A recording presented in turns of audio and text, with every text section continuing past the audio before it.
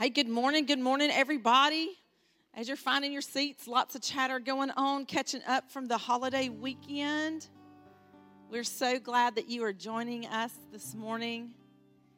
We hope that you found yourself surrounded by love and peace and hope during the holidays, and family and friends, and it's what we call friends who are family because we love one another deeply from the heart. So this morning we feel like that there's just such a sense of the Father's love for us. And 2 Corinthians 6:18 says that I will be to you a true father because you are my beloved sons and daughters. So this morning you are beloved sons and daughters of the Most High God. And our anticipation for you is that you feel overwhelmed by the love of God that He has for you this morning. So will you stand with me, and we are going to worship together, and we're just going to welcome the presence of the Holy Spirit because we're transformed in His presence. And what may have been years and years of an effect of something that's been going on in your life can literally be transformed in a moment by being in His presence. So Father God, we just say thank you for your wonderful love that has been poured out on us, Lord, that's been really just shed abroad, the Bible says, in our hearts. Lord, we want to just welcome the presence of the Holy Spirit, that you meet us right where we are this morning, God, that you are the one who has given us all things that pertain to life and godliness in this world. And God, we're so grateful this morning. God, our hearts are filled with gratitude because we've been restored to the one who loves us the most. So we worship you, Heavenly Father. Thank you. Come and move among us this morning, Holy Spirit. And it's in your great name we pray, Jesus. Amen. Let's worship this morning.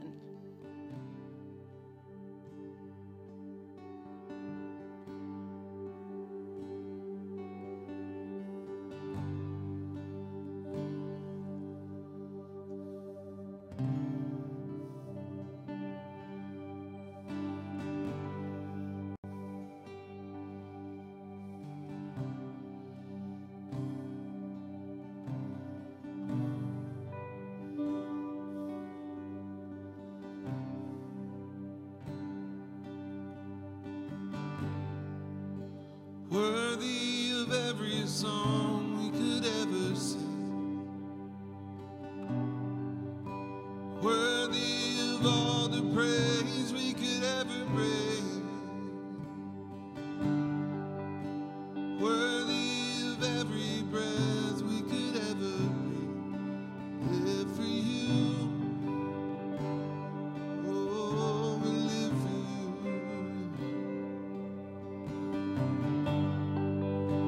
Worthy of every song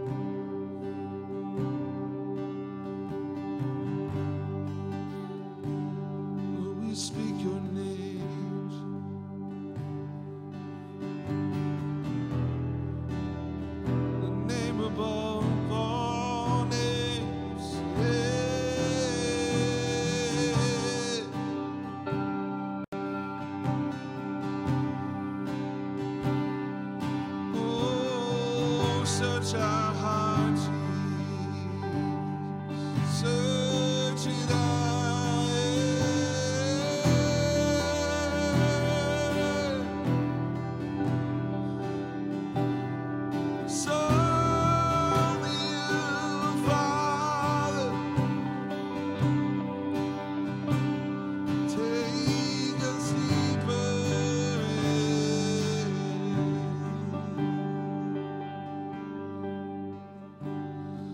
Just want to speak the name of Jesus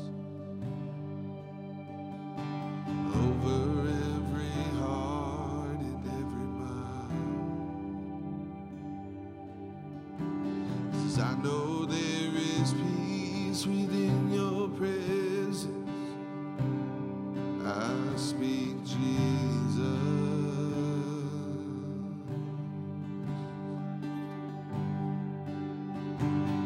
I just want to speak the name of Jesus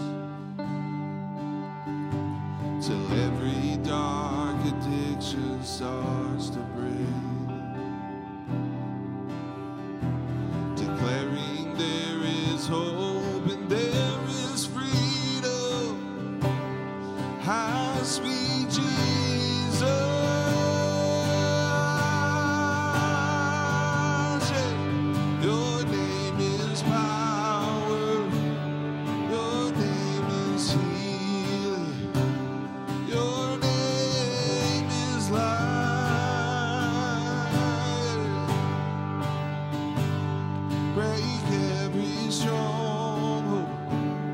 Shine through the shadows, burn like a fire.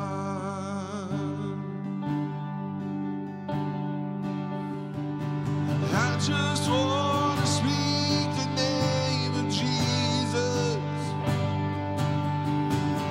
over fear and all anxiety, to every soul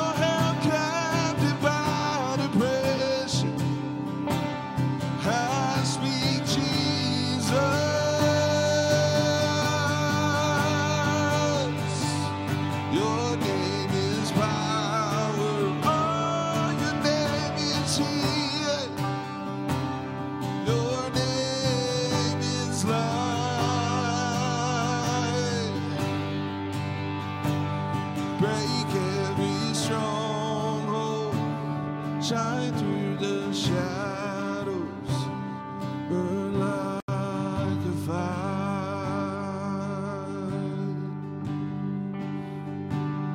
Your name is power, your name is healing, your name is life. Break every stronghold, shine through the shadows, burn like a fire.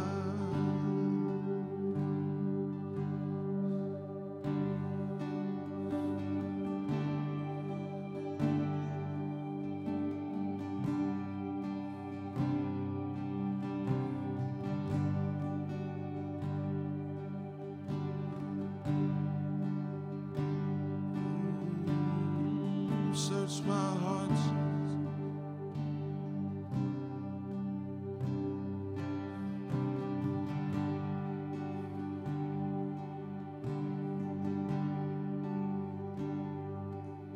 shout Jesus from the mountain, Jesus in the street, Jesus in the darkness over every enemy.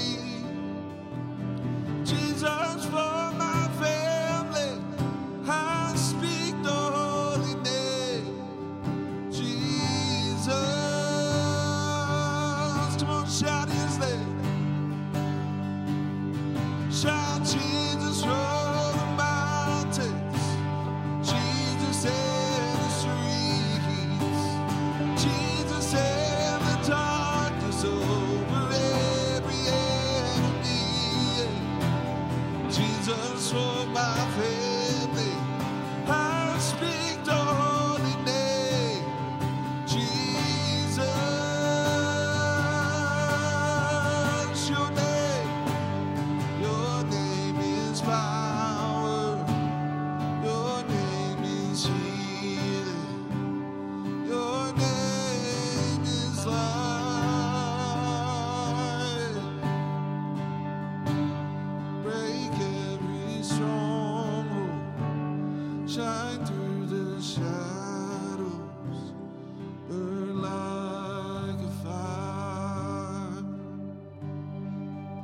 So during prayer time, I had a picture.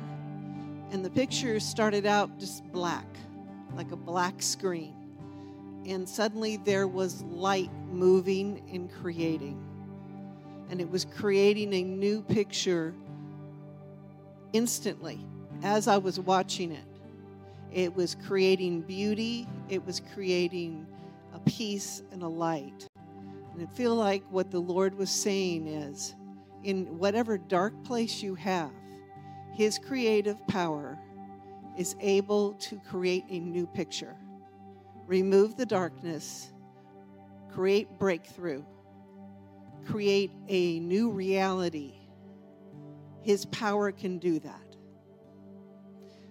So lean in and let Him take care of those places.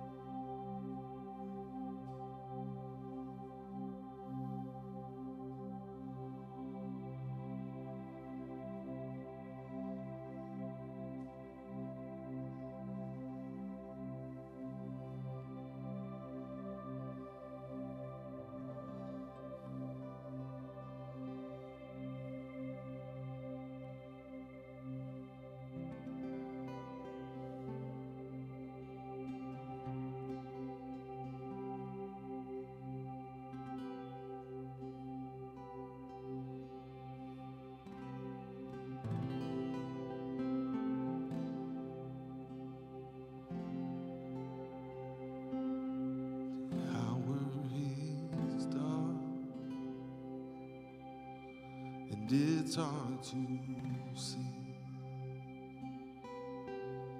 what you are doing here in the ruins and where this will lead. Oh, but I know that down through the back on this moment and see your hand on it. I know you were here, and I'll testify of the battles you won, how you were my portion when there wasn't enough.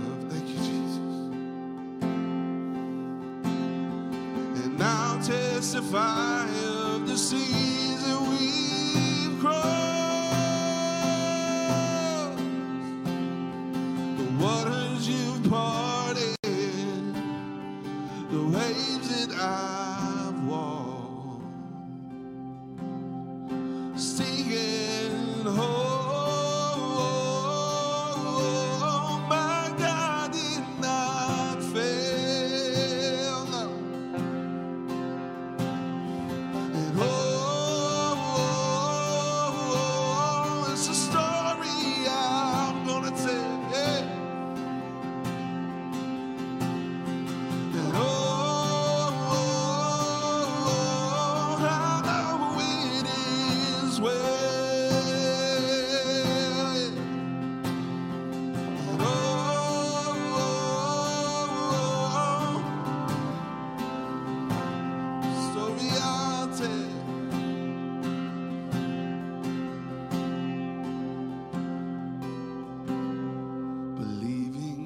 Harder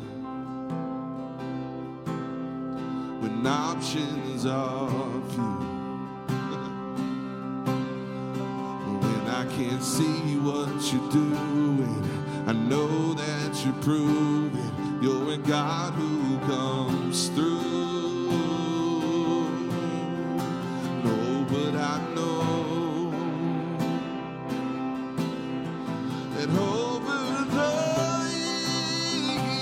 years, I'll look back on this moment, see your hand on it, now I know you're here, singing, oh,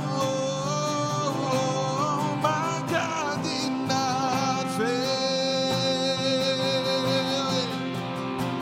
Sing, oh,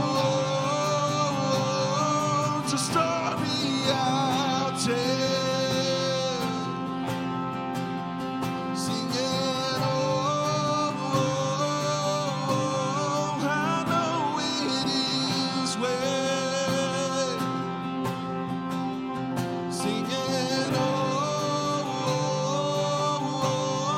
it's a story I'll tell. And I'll testify of the battles you've won. How you were my portion when there wasn't enough. And I'll testify of the season we've grown, the waters you parted, the waves that I've walked. I'll testify of the battles you won. How you were my portion when there wasn't enough. And I'll testify of the season we've grown, the waters you parted, the waves that I've walked, singing, oh, my God did not fail.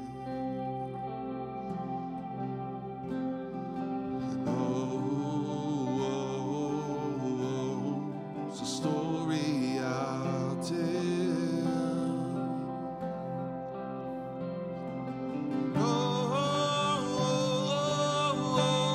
I know it is well.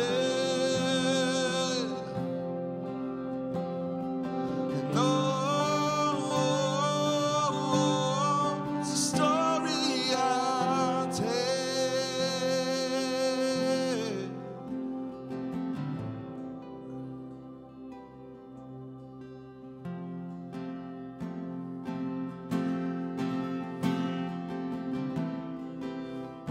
Do you have a story to tell this morning?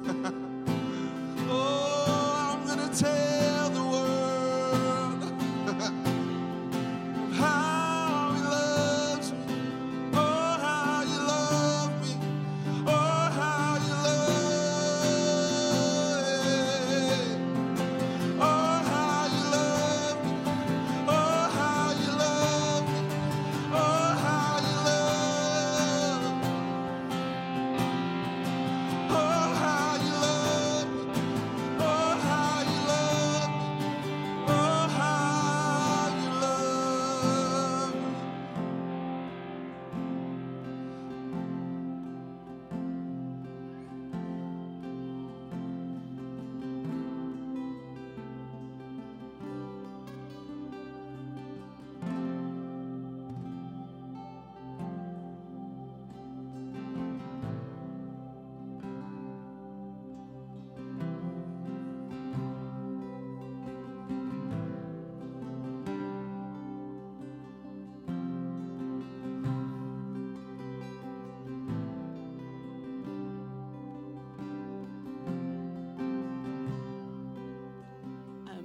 This morning, I think one of the greatest deceptions that the enemy can get you to believe or try to get you to believe is that God failed you.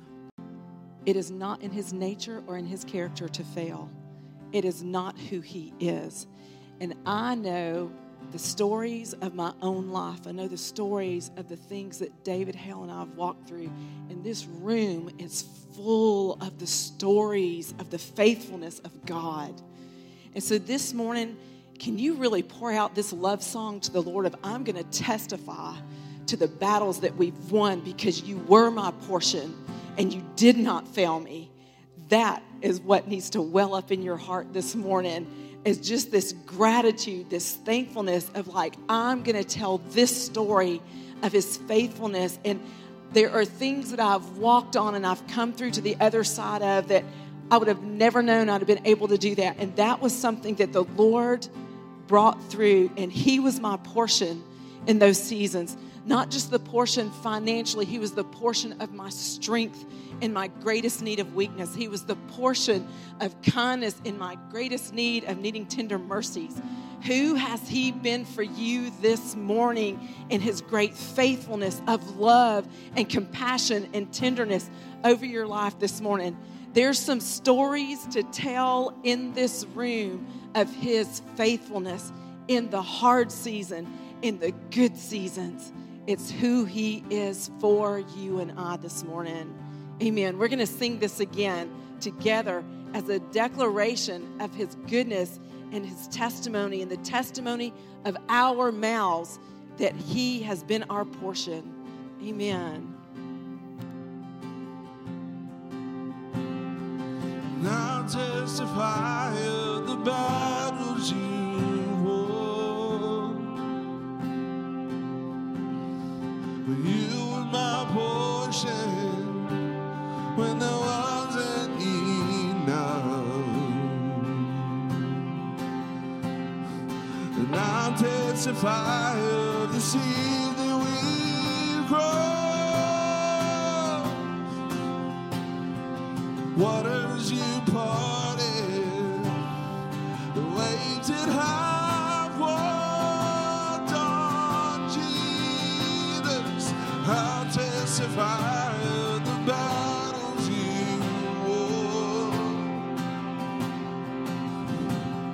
How you were my portion when there wasn't enough.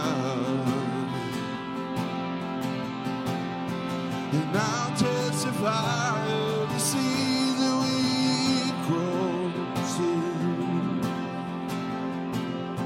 the waters you parted, the waves that I walked. Singing, oh, my God did not fail. And that's the story I'll tell. And I know it is well.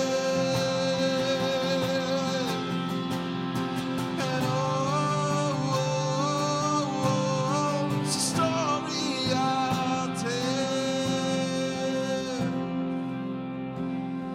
And my God never fails.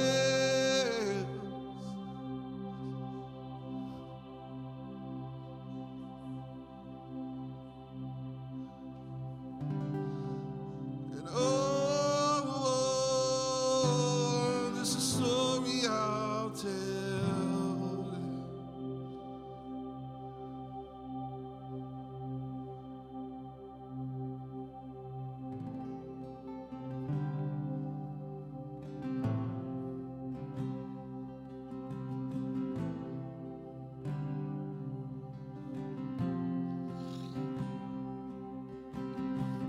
I'll never be more loved than I am right now. Wasn't holding you up, so there's nothing I can do to let you down. It doesn't take a trophy to make you proud. I'll never be more loved than I am right now. Oh, yeah.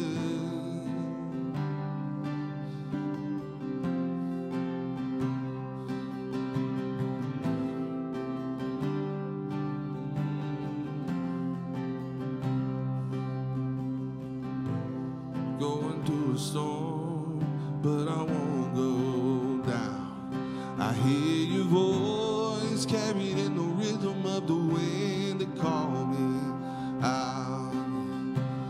You would cross an ocean, so I wouldn't drown. I've never been closer than you are right now.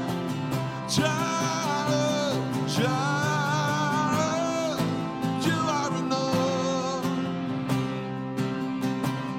Child, you are enough. So I will be content in every circumstance. Oh, child, you are enough. Yeah.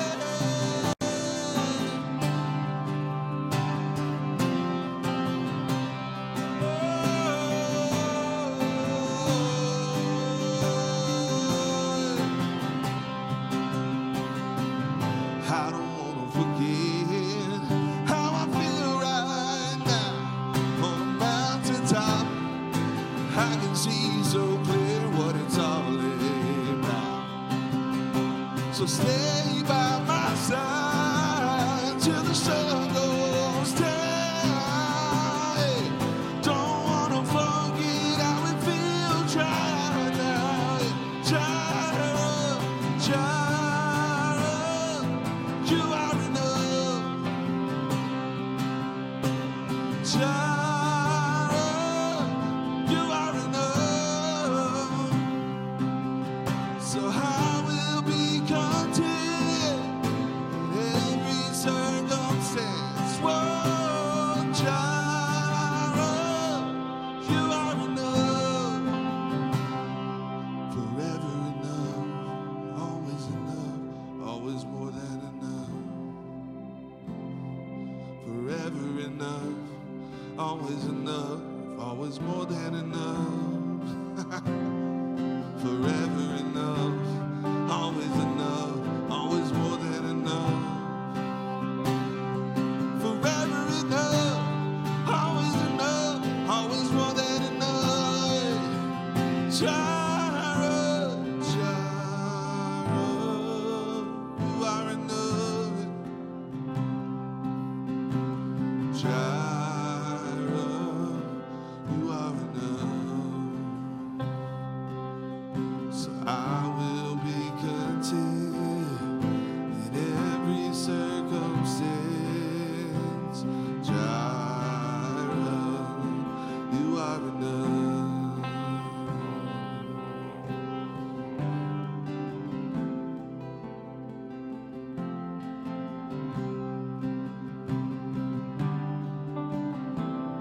He's calling us deeper, church. Oh, the courts are open, the chambers open, the courts are open. I'm already loved, I'm already chosen. I know who I am, I know what you've spoken. I'm already loved more than I can imagine, and that is enough. Oh, it's enough. I'm already loved, I'm already chosen. I know who I am, 'cause I know what you've spoken.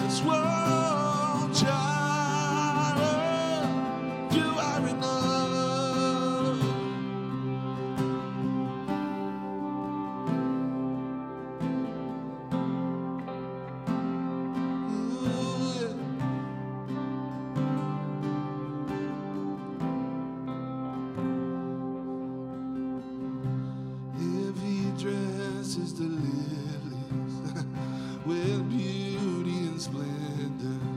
How much more will he clothe you? How much more will he clothe you? If he watches over every sparrow, how much more does he love you? How much more if he dresses the lilies with beauty and splendor? How much more will he clothe you? How much more will he clothe you? If he watches over every sparrow, how much more does he love you? How much more does he love you? How much more does he love you? How much more do you love me? How much more? Yeah. How much more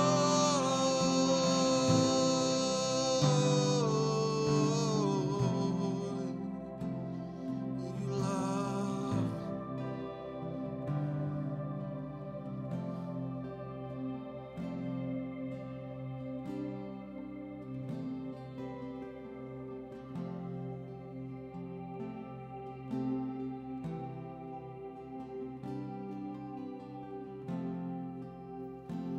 Yeah, thank you, Lord. This morning, you are Jehovah Jireh. You are more than enough. Lord, you are more comfort to the brokenhearted, Lord. You are healer to the sick, Lord. You are more than enough. You are the beauty from ashes, Lord. You are more than enough. Lord, we worship you this morning. We worship you, Jesus. Thank you. You've chosen us, Lord. We are yours. We belong to you. We are your beloved, Lord. Thank you, Jesus. We worship you. Amen. Amen. I love when we sense and feel the Lord's presence among us and just his love and his adoration towards us. And our heart's response now becomes the affection and turn toward him because we love him and we know that we've been fully loved. Amen. If you're new with us this morning, if you're a guest, go to our dothncf.com, do a connection card. We'd love to connect with you. If you're watching online, we'd love to get to know you a little bit of your story and how it fits and works into vision and where we're going into. And we'll be talking about that in the weeks to come as well and going into the new year, just our vision that we have for us. Our Ladies Ornament Exchange, if you love to have fun with a group of ladies and connect in friendship and relationship, this is the day for you. It's going to be December the 3rd at 4:30 at the Palmer's house. And bring an ornament to exchange. It will be like a Dirty Santa ornament exchange. So it gets crazy up in there just a little bit. It's lots of fun. So bring a dish to share. We'd love for you to be there. If you need details, just ask me or some of the leadership team, and we'll get that information to you. And for the DCF family, we're going to be doing a movie night with dinner and popcorn and just fun for the kids as well. We're going to be doing Elf on Friday, December the 15th. School's out, and it's just kicking off that holiday season with lots of fun. And this is one of my favorite movies of all time, so I will be laughing along with you and the kids for sure. There's details about that evening, so if you've got kids, make a cardboard box car for the drive-in that's going to be up here at the front for them, okay? So... And remember, if you are doing Christmas Hope with us and you've got your tag for your gifts to go to Fostering Hope, we need those by next Sunday at the end of service. So you want to bring them with you Sunday morning. And thanks so much for giving just generously, you guys. We know it's year-end giving for a lot of people, bonuses, different things from work. And as you're prioritizing your year-end giving, just would DCF be in that consideration to prioritize your local church, your local family body, so that we are doing life together. So we're going to dismiss our kids and our youth. They're going to go to their rooms. Youth is going to be over here with the Whittams. Kids are going to be at the back with Gay Lynn. And y'all, David's going to be right back with a message that he's kicking off with a new series this week. We are kicking off a new series, as Karen was saying this morning, called Behold, a Savior is Born. And so I just want to encourage you guys to invite people. It turns out that during the Christmas holidays and Easter especially, people are expected to be asked to come to church with you. So it's just part of our culture that we want to take advantage of. So if you've been praying for people, your neighbor, some friends, family, whatever, just recognize that this is a great time to invite them into something. And as we kind of go into this series, part of what we want to tell you as a leadership team is that we're planning our services with guests in mind. So we're planning every single service between now and Christmas Eve, which is that Sunday morning. We're just planning that with people who maybe don't know Christ or don't understand grace or, the power of God's Spirit or what it means to be part of a community in so many ways. And often people will put on the big smiley face. You know that because you do it. But they may be hurting inside. And this is an opportunity to introduce them to Christ, introduce them to hope, and go after some really big, cool things as we go into this next year. So let me start with this. To really enjoy the season that we're going into, you have to embrace hope. If you don't embrace hope when we go into this season becomes a downer real quick. The emphasis becomes not on hope, but the emphasis becomes on all the things that you haven't gotten yet or that you're not expecting or all the negative things. And so what it tends to do is it tends to amplify. This season amplifies whatever you're sensing, whatever you're feeling.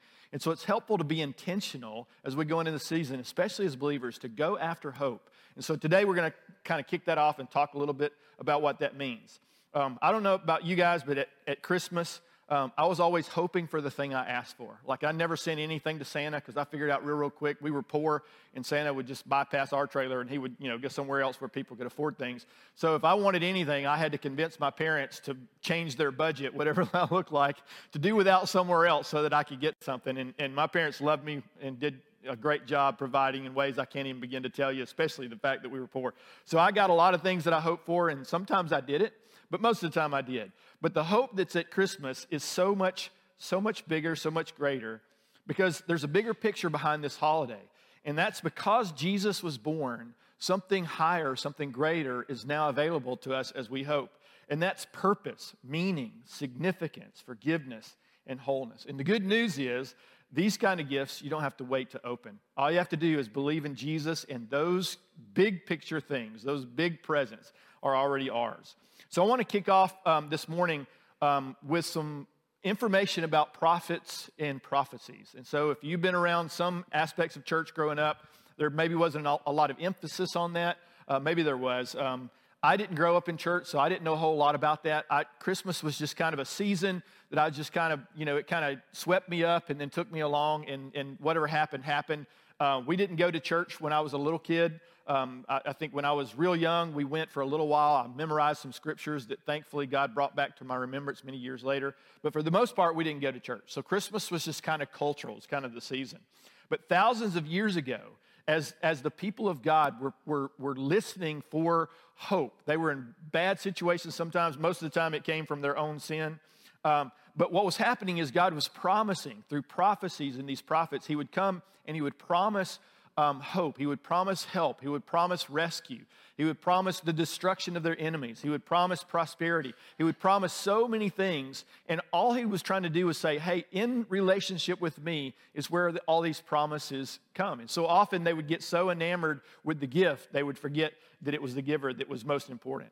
And as these prophecies were coming, one of the biggest prophecies is that God wouldn't just generally help, but he would actually send someone. Back then, they called him the Messiah.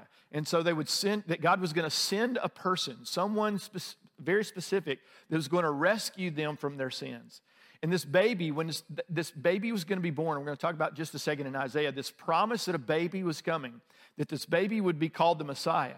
And the Messiah just meant the anointed one. In other words, there was something about this baby that was coming, something about him, that when he came, he was going to be like Moses, only better. He was going to be like Joshua, only better. So they had history of how God used people to deliver.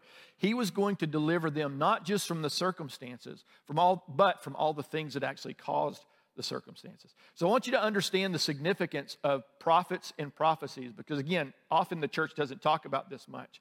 So in order to illustrate this, let me just give you an example of how this would work. So currently there's over 8 billion people on the planet. I don't know if you know that. Just in July, I think it was, we went over the 8 billion mark. And so out of 8 billion people, if I wanted to find one single person anywhere on the planet, I can do it in 9 steps.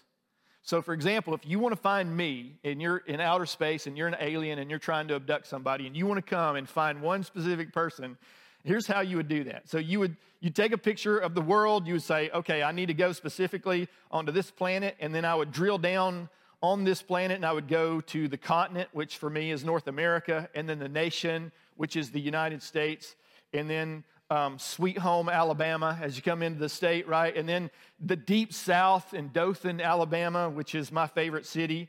I won't tell you the street I was born, that I live on, because I don't want to dox myself, because this is going on the internet. But suffice it to say, I live on the western side of the city. But if I gave you my specific address, you could drive right to my house, as some of you have. And if you came to that house, you would find 2 people there with the last name Hale. You'd also find 2 dogs. We haven't given them last name, but Karen says they're family. I'll trust her on that.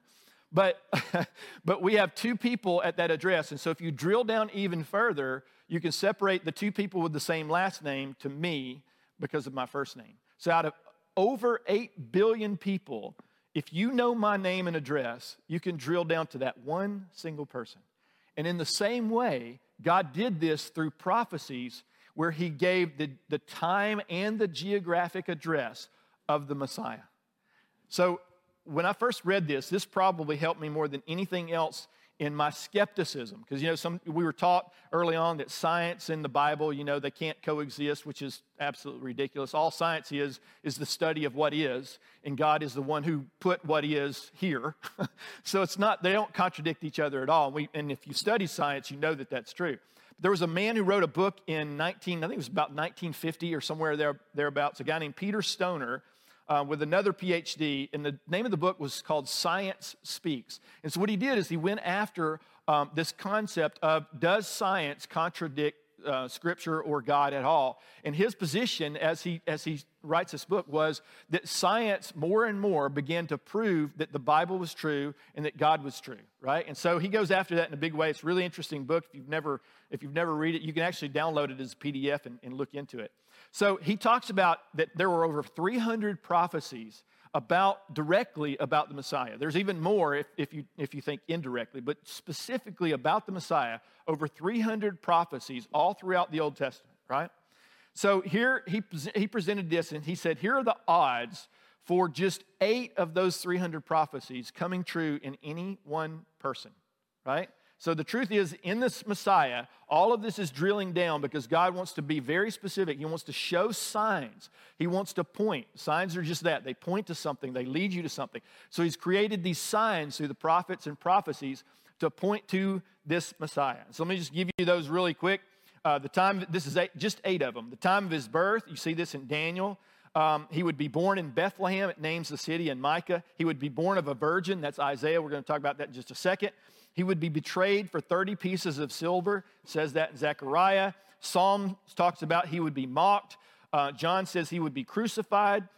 He would be pierced. Psalms 22 talks about that. He would die with the wicked, but he would be buried with the rich. And Isaiah prophesies that as well. So the odds of just 8 prophecies, remember there's over 300, but the odds of 8 prophecies coming true in any one single person are 1 in the 10 to the 17th power. So what that really is 1 with 17 zeros behind it. That's how I have to think about it, right? And I counted them. You can count them. Some of you guys are counting them. This is just who you are. You can't help yourself. I counted them for you. There's 17. Karen's going to do that. So that's 100 quadrillion. So everything I just said about that number means 0, absolutely nothing to you, because it's so astronomical and so big, we just lose any sense of what it means. So let me give you an example or an illustration to help you understand just how significant that number is.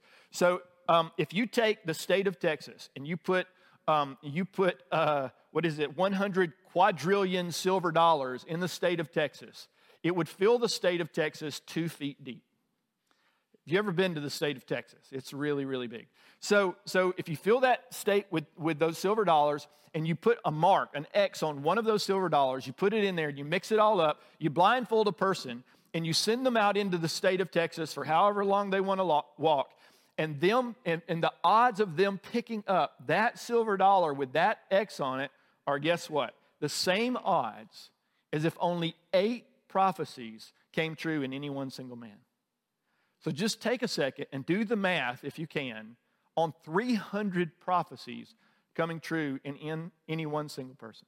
I use this all the time when people say, I just don't know if God's real. I'm like, do you know if math is real? Most people are like, I'm pretty clear on math. Well, then let's talk math. And when I talk about this, it's hard to push back. And the reason why is what it really does is God put a sign in place, more than one, sign after sign after sign after sign, that he was real, his intention for you and I, what he wants in us, what he wants to do for us. He has put all those signs already in place. All we have to do is pay attention to them. So why does he give us signs? Why does he give us prophecies or these promises? And the answer is because he wants to give us hope. He wants to give us something to say, if you haven't received it yet, here's a sign that you are going to receive it. And I'm doing everything I can not to bring up Bill Engvall, the comedian, about here's your sign, but some of you guys are thinking about it already, so let's just get that out of the way. So God is basically saying, here's your sign, right? Over and over and over again through the prophecies, he kept coming back to the people of Israel and going, here's the promised sign. And they were waiting and hoping for God to fulfill his promises to bless them. And by blessing them, he was going to bless the entire world. Those were the promises. And so he says, I'm going to send you a Messiah. This Messiah word, like I said before, means anointed one. And so he's going to send this Messiah to rescue and heal all of creation from the brokenness of sin that occurred in the garden in the book of Genesis. So Isaiah 7 is real. It's a perfect sign. He says, therefore the Lord himself will give you a sign. Now listen to that. Before I go into the rest of this, listen to that again. The Lord himself will give you a sign. So he's saying to Israel, so that you know I'm going to do this. I'm going to do it in the right time, right? So God has a timing. But so that you will know that this is going to happen, I'm going to show you a sign. When you see this sign, some things are going to happen. He says, behold, this is the sign. Behold, the virgin shall conceive and bear a son, and shall call his name Emmanuel. So I don't know about you again, but when I was a kid at Christmas, I could tell Christmas was approaching, right? And so there was a couple things that happened. And as Christmas began to approach, the signs would begin to be more and more evident, and my anticipation would get bigger and bigger and bigger. And to this day, I don't know why we did this, but as our whole family, we celebrated Christmas and opening gifts on Christmas Eve. I have no idea why. To this day, I've asked my family. None of them know why we do this. We celebrated at my grandmother's house, so I suspect it had something to do with what my grandmother wanted, and that's just how it just became the reality of it, right? But again, I have no idea. But every year we would open our Christmas presents on Christmas Eve. But as each day got closer, like I said, I started getting more and more excited about what I was going to get. Not from my family up in Kentucky. They always sent me socks. I don't know why. It was I guess they were cold up there, and they thought I was cold down in Alabama, so they always sent me socks. But I was so excited. I remember in the 80s when the boom boxes, some of you guys have no idea what I'm talking about, when the boom boxes came out with a cassette recorder and you could record the songs off the radio. I felt like such a heathen sinner being able to do that, but I still did it. But I just prayed for one, and it was gaudy, it was neon colors, and you could carry it on your shoulder, right? And so I don't have good hearing on this side because I carried on that. So that was what I was excited about, whatever was coming in Christmas. But I would see Thanksgiving would come and go, and Thanksgiving was awesome, but that was one sign. And then the weather began to get colder. School would let out. There would be shopping. We would start wrapping presents for other people. We would always get them socks for some reason. But by Christmas Eve, I would be beside myself. I'm like the day before Christmas Eve, I was so excited, right? Why? Because the signs had been pointing to this time was coming. So in the same way, hundreds of years before Mary and Joseph ever even went to Bethlehem, hundreds of years before there was ever a crowded inn or a dusty old stable, God spoke hope through the prophets through these signs. He told his people, watch for this very particular sign when a virgin conceives. Now, if you have some translations of the Bible, it says a maiden, and that's a bad translation. and it's unfortunate, but just again, it's a bad translation. What it meant was not just a young girl, but it was a young girl who had never had relations with a man. So when this happened, God's saying, when you see this sign happen, know that something is close, right? So a couple of things about that sign. One is, it doesn't happen every day. It turns out it's only happened once in all of history, right? And the other thing, it's going to be a miracle when it happens. Now, why would God do it that way? One reason is this, because a miracle would indicate that this sign and this promise was from God and not from man. And there's something different about a promise from God than there is a promise from man. Karen and I, when we first got married, we talked about promises. We're like, let's not make promises unless we intend to keep them. And I'm like, I kind of think that's what a promise is ultimately. But for whatever reason, we had that conversation. And so we're super careful, and have been for years, super careful about making a promise to one another. Because the danger of that is if we let each other down enough, that begins to be the pattern. And we didn't want that in our marriage. So God, though, will never let you down. It'll sometimes feel like it, which is why signs are so important and why often signs come to you from God in so many ways. They work in your life because they're going to be things that come only from God. And this is why this is so important, because again, if you could do things on your own, you wouldn't need God to do that. So anything you can do on your own, thank God for that. He's given us the ability to do that, right? We're self-sufficient in so many ways. Oftentimes it gets us in trouble. And what God is promising, He's saying, when these signs come, I'm going to put signs in your life to teach you that when these signs come, the promise is there, that I'm going to do it, and I'm not like men who are going to let this promise down. I'm going to fulfill everything that I said. And the truth is, we need that kind of supernatural, divine power for hope, to find purpose, to forgive, maybe to save a marriage, to fight a diagnosis, to kick an addiction, or to be freed from depression. So when a virgin gives birth to a son, that's a work of God, and it's a promise or a sign that He can do anything. As a matter of fact, He says that in Luke 1, when the angel comes to Mary, to this virgin that's going to give him birth, one of the things He says is this, Luke 1:37, for nothing will be impossible with God. That's good news. So here's the promise that's coming. So God with us is the hope that we need. So it's an interesting thing, this word Emmanuel, because people say, well, they named Him Jesus, so this prophecy was wrong, right?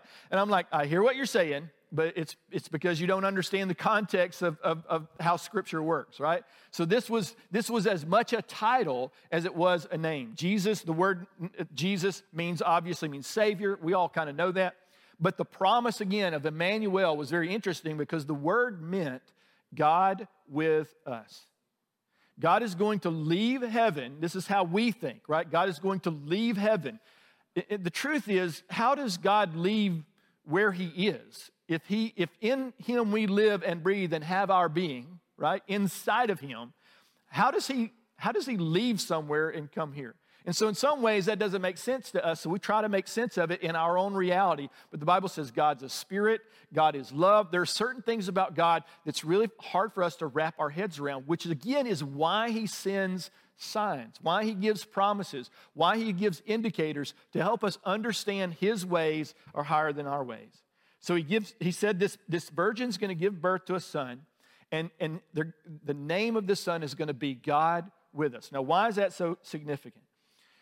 And here's the answer. When creation cried out for help in the brokenness of sin that had lasted now since the book of Genesis, destruction after destruction in individuals' lives, treating each other the wrong way, selfishness after selfishness in families, destruction. Before you know it, it moves into a village and into a city and into a whole region. And before you know it, sin has infected the entire world. And we see examples of that every single day where we are. You try to wrap your head around how could someone do something like that? And the answer is that you get so corrupted by sin and so far away from God that you have nothing left but your own desires, and so you do everything in your own power just to make sure that you can be the God that you think you ought to be.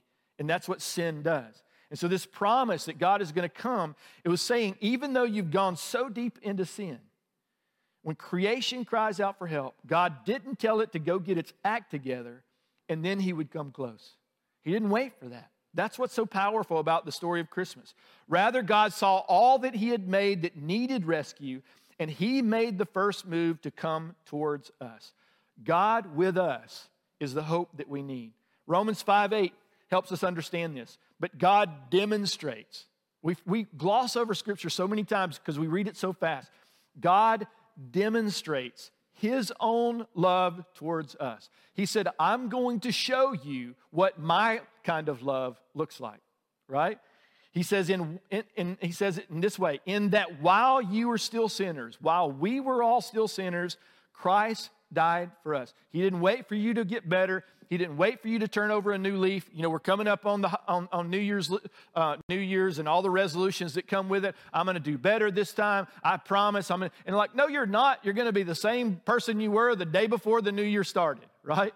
You have a lot of intentions, but again, the intentions without God are just that, they're intentions. But the promise of God is that it's not going to be in your own strength. I'm going to come to you. I'm going to be with you. God didn't come to us because we deserve it. He didn't come to us because we earned it. He came to us because he loved us. And sometimes we try to read into it something more. But think about that for a second. God said, they've broken everything. The perfect world I put them in started with one disobedient act, and it turned into humanity's disobedience and longing for themselves to the point where they destroyed everything. Every relationship, every good thing that was trying to be built was destroyed because of sin. And God said, I'm coming there, and I'm going to make a way so that this sin that's got in front of you that keeps you from me gets wiped away for all time and for all eternity. And when you put your faith in Christ, I know we say this, you've probably heard this. What is the gospel? It's good news. Me and my sin is not good news. Me trying to rescue myself is not good news because I've tried that. And the only people who still think they can do that are people who are under 30. Anybody over 30 and you're like, no, I know the truth. This is not going to, maybe even younger than that, but you get my point. We could not get ourselves out of this mess, and God said, because I love you so much, I'm going to make a way where there isn't a way. I'm going to send my son. Jesus said, I'm going to leave heaven and I'm going to come to earth and I'm going to be with you. And then I'm going to die in your place for you. Why? So that all of the righteousness that he lived perfectly before God and received, he gives to us as a gift. And he takes all of our sin that we committed. He didn't do any of this. And he took all of that on the cross. And the Bible says when he was done, he said, it is finished. You know what that means in the Greek? I say this every week. It is finished. There's nothing else left to do. All you have to do is believe that Jesus has done that on your behalf. So it was the knowledge that God would one day return for his people that kept the people of God moving forward, going. Why? Because there was a promise, there was a sign, there was something coming. So there's an interesting story about a city in Maine called Flagstaff. In 1949, the government came in and said, we're going to flood the entire city in this whole river valley because we're going to build a dam. And so we're sorry, but your city no longer exists. And they started slowly but surely moving people and relocating them out of the city that many of them had spent their entire life in, some multiple generations. And so here's the thing that was interesting about that. The moment they had news that the city was going to be flooded, nobody did any repairs on their homes, on their businesses, on anything. And obviously, why would they do that? If you knew that there was no hope and that everything that you were going to do to your house, if you were going to paint your house and in 6 months it's going to be completely underwater, would you paint your house? And the answer is, of course you wouldn't.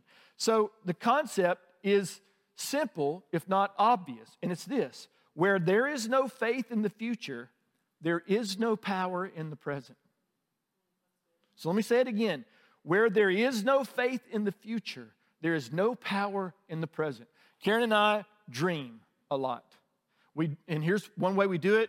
We throw our dogs in the truck because for whatever reason they like to ride around. Especially little Reese, she sits right up here on the window and she barks at everything that she doesn't like. But we take them with us and we go and dream together as a family, right? And so we dream about living in the country. We dream about going off and visiting faraway lands. We dream about all kinds of things. We're constantly dreaming and believing God for new and more amazing and bigger and better things, right? And not that God's going to give us every whim or every desire that we have like that. But what we know is this: when our heart is in Him, inside of Him, we don't dream because somehow we deserve it or we can earn it or we can do any of those things. We dream because God's favor is upon our life. And as we are more and more and more enamored with the King of the universe, that He is the King, that He is the provider, He is the one that is the source of all things, when we know that, we dream not just our dream, but we dream His dream. When we went to buy a house, this has been, 7 years ago? 7 years ago, get it right. 7 years ago, we go to buy a house. We have a budget, like, good Christian. So we're going to buy this house within this budget. And so we go and we look, and we can't find anything we like. Several things happened. Anyway, it turned out to be a whole year-long process, being broken up by some challenges that we had with family and different things. And so we finally get to the point where we're ready to pull the trigger on this. I'm looking one morning, I see a house that pops up on Zillow, and I'm like, I'm going to go by and look at that as soon as I leave the house. So I drove first thing over in the morning. It's in a little cul-de-sac. I drive through. The guy's retired. He's outside working on the yard, and he comes up. He sees me, and he waves me down, and I'm like, uh-oh, I'm in trouble. And sure enough, I roll my window down. He said, "Can I help you?" And I was like, man, people are paying attention in this neighborhood. This is good. And I'm also a little scared. And I said, "Well, your house went on the market this morning, and I would just drive by and see if my wife might want to look at it." And he said, "You want to go inside and look at it?" And I'm like, I'm pretty sure that's not allowed. But it turns out his wife was a real estate agent, and and he knew the rules, and so he's like, "Come on in." So we went in, connected with him, by lunch. We were in the house. Karen came up by lunch. Real estate agent, the whole 9 yards. Karen ends up making friends with these people, as she does. And before you know it, she's praying for them. Everybody's crying. I'm like, I don't even know what happened. I was just showing up to look at a house, and my wife is doing ministry. I'm like, where did this happen? And so she's praying for them. They're crying. It was beautiful. It's only Karen can make things happen like that, right? It was wonderful. Now, I prayed after the fact. Once it got going, I jumped right in, but Karen opens the door. So we pray for these guys. It was wonderful. We walk away and go, here's what this price is, and it's literally at the very top of our budget. We're not going to come up with 1 cent more, so we offer that.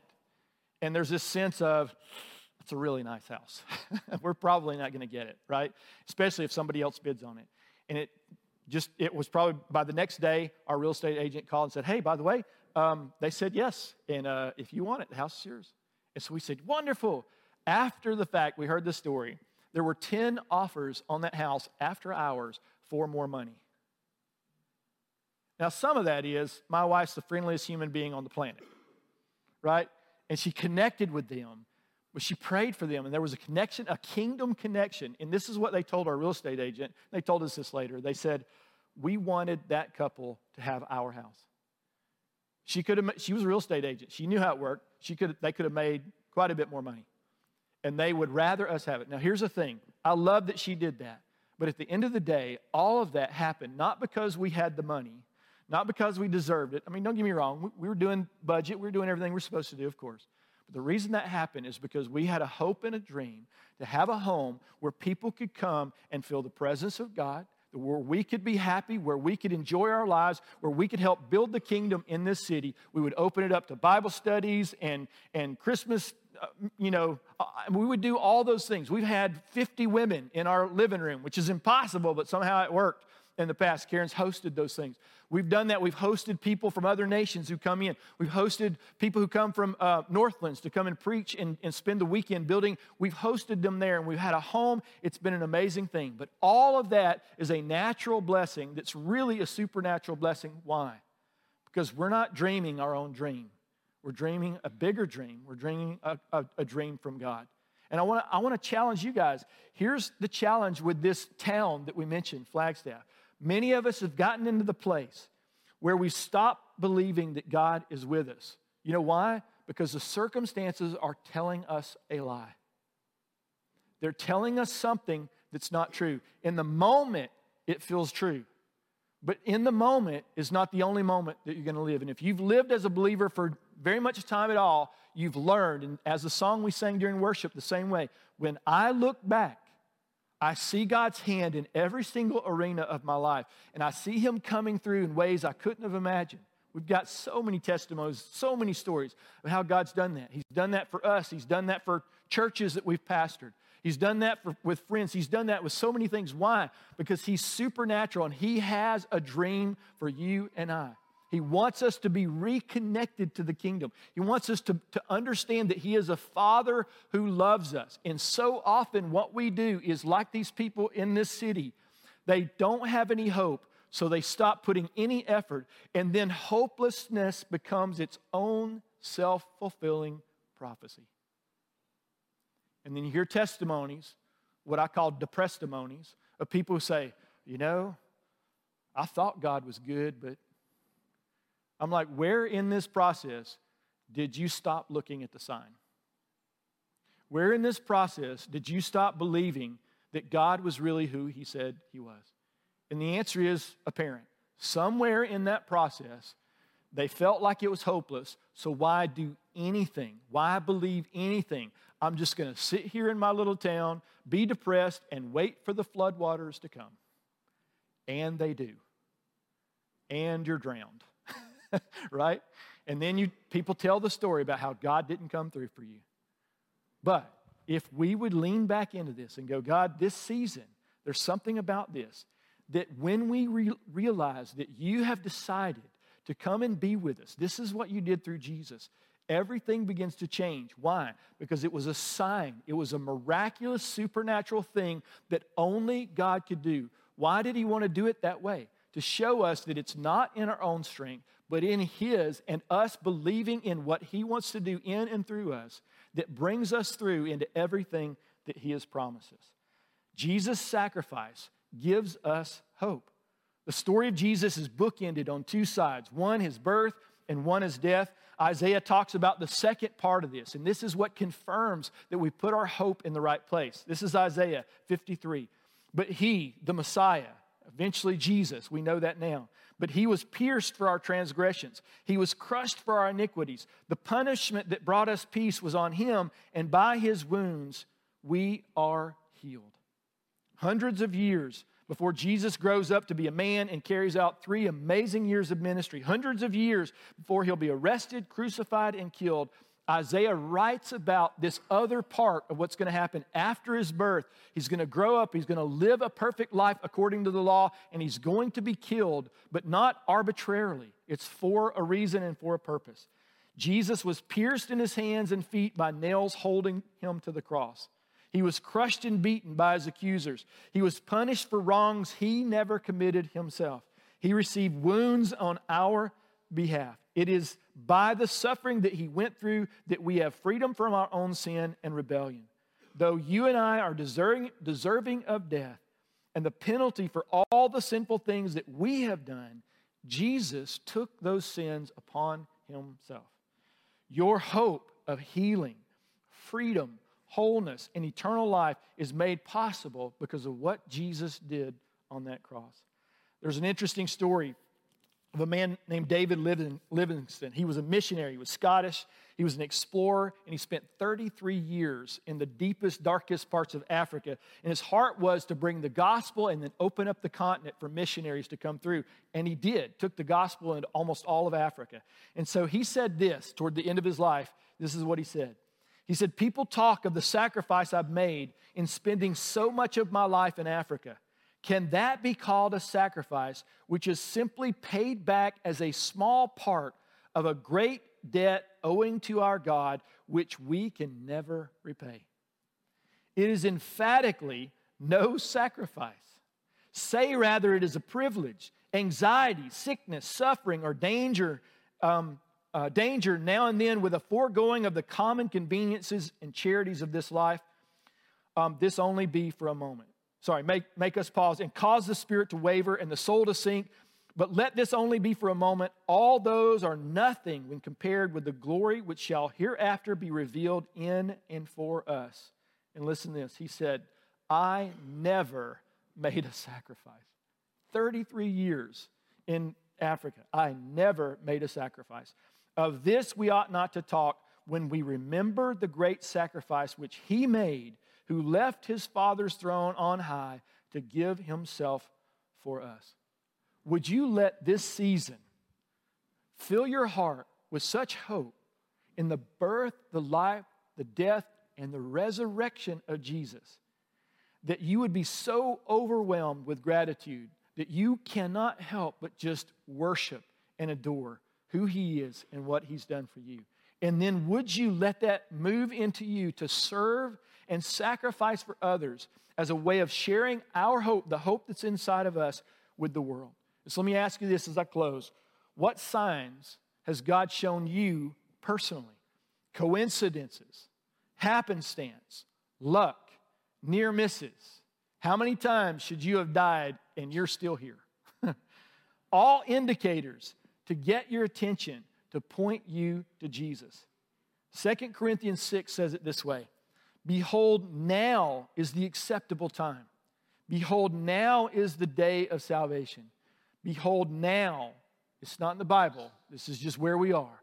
Now is the season of grace. This is a time when God has extended his hand to you over millennia. The question is, will you take it? Would you stand with me? I want to pray for us. And again, as we go into this season, holidays, our margins are really low right now. I don't know if you've known this or seen this, especially when you're driving, or maybe that's just me. But we don't have much margin after the season we've been in as an entire planet over the last several years. It's tough. It used to be our culture, like in the South, had some margin built in. That very quickly went away. And so it has never been more apparent that when the people of God show the kindness and the goodness of God and the hope that's in them, it's never been more apparent that God is real, because it is such a contrast to the world we live in. We see wars and rumors of wars. We hear all this right now. We are in a place where people have lost hope. Just like that city in Maine, they sense and feel a flood coming. Some of that is true. Some of that's a lie, because the media just pours you with more information than you were ever designed to take in as one single person in one tiny little town in Dothan, Alabama. But some of that is true, and they feel the overwhelming fear, the sense of loss, the sense of helplessness, the sense of hopelessness. And in you, in how you treat, how you serve, how you love others, how you have hope in a world that when they look around, they can't see it at all, becomes the testimony of Jesus. Your testimonies, you sharing what God's done inside of you, you living that hope out in front of people, is what turns the light on in people's head and say, could that possibly be true? All you're doing is introducing Jesus to people. But would you be intentional, first of all, by receiving and remembering that hope for yourself? Don't be that town that is in fear of flooding. Be a town that is on the verge of all kinds of success. The promises that God says, I'm going to come and bring success supernaturally. My divine power has been made available to you in what Jesus did on the cross. It is yours here and now, not because you deserve it, not because you earned it, but because he loves you. And he loves others as well. Would we lean in for ourselves? And when we capture that in our hearts, would it create space for us to give hope to others? Amen? Jesus, we just come and say thank you for being the Emmanuel. Thank you, Lord, that in a garden so many, many years ago, Lord, mankind sinned. Lord, but you said you just wanted to come and walk with them in the cool of the day. That's the reason you created the garden. It's the reason you created us as people, so that you could be in relationship with us. You could love us. You could pour your kindness and your goodness out upon us. That was your plan and purpose, and sin got in the way. And then in another garden, Lord, many years later, Jesus took all of that sin. He said he was willing to pay the price to take all that sin upon himself, and he did. He did that on the cross. And so, Lord, you took all of that. There is no more condemnation for me. There is no more wrath for me, because, Lord, you poured it all upon your Son on that day. So, Jesus, thank you that you took our wrath, Lord, and in its place, you gave us your righteousness, Lord, and because of that, we have hope that never lets go. So, Jesus, thank you for being God with us. Thank you that you are in us, Lord, and that you are for us. Let that reflect into the world as we go into this season. In your name I pray, amen. Thank Thank you, Dave. Yeah, praise God. This morning, I love that the Bible says, Christ in me, the hope of glory. And this morning, our prayer ministry team, our leadership team, took some time to pray over our service and for the people who would be in it. And I love that it's such a beautiful expression of the Father's heart towards us this morning. There's going to be some words of knowledge that will come up on the screen. And if you just read over those, and we would love to be able to pray for you, to come alongside you. So if those words, any of those resonate with you, come up. We want to pray for you. And also, if there's anything that you just need prayer for this morning, we would love to be a part of that journey with you and pray for you and encourage you. We hope you have a great week. I was just thinking when I came up, Christ in me, the hope of glory. And you are hope carriers. So can you infect some people around you this week with hope for who he is for you and who he is to you? And I'm going to ask our ministry team to come up to the front. We want to pray for you, and we hope you have a good week. God bless you guys. We'll see you next Sunday.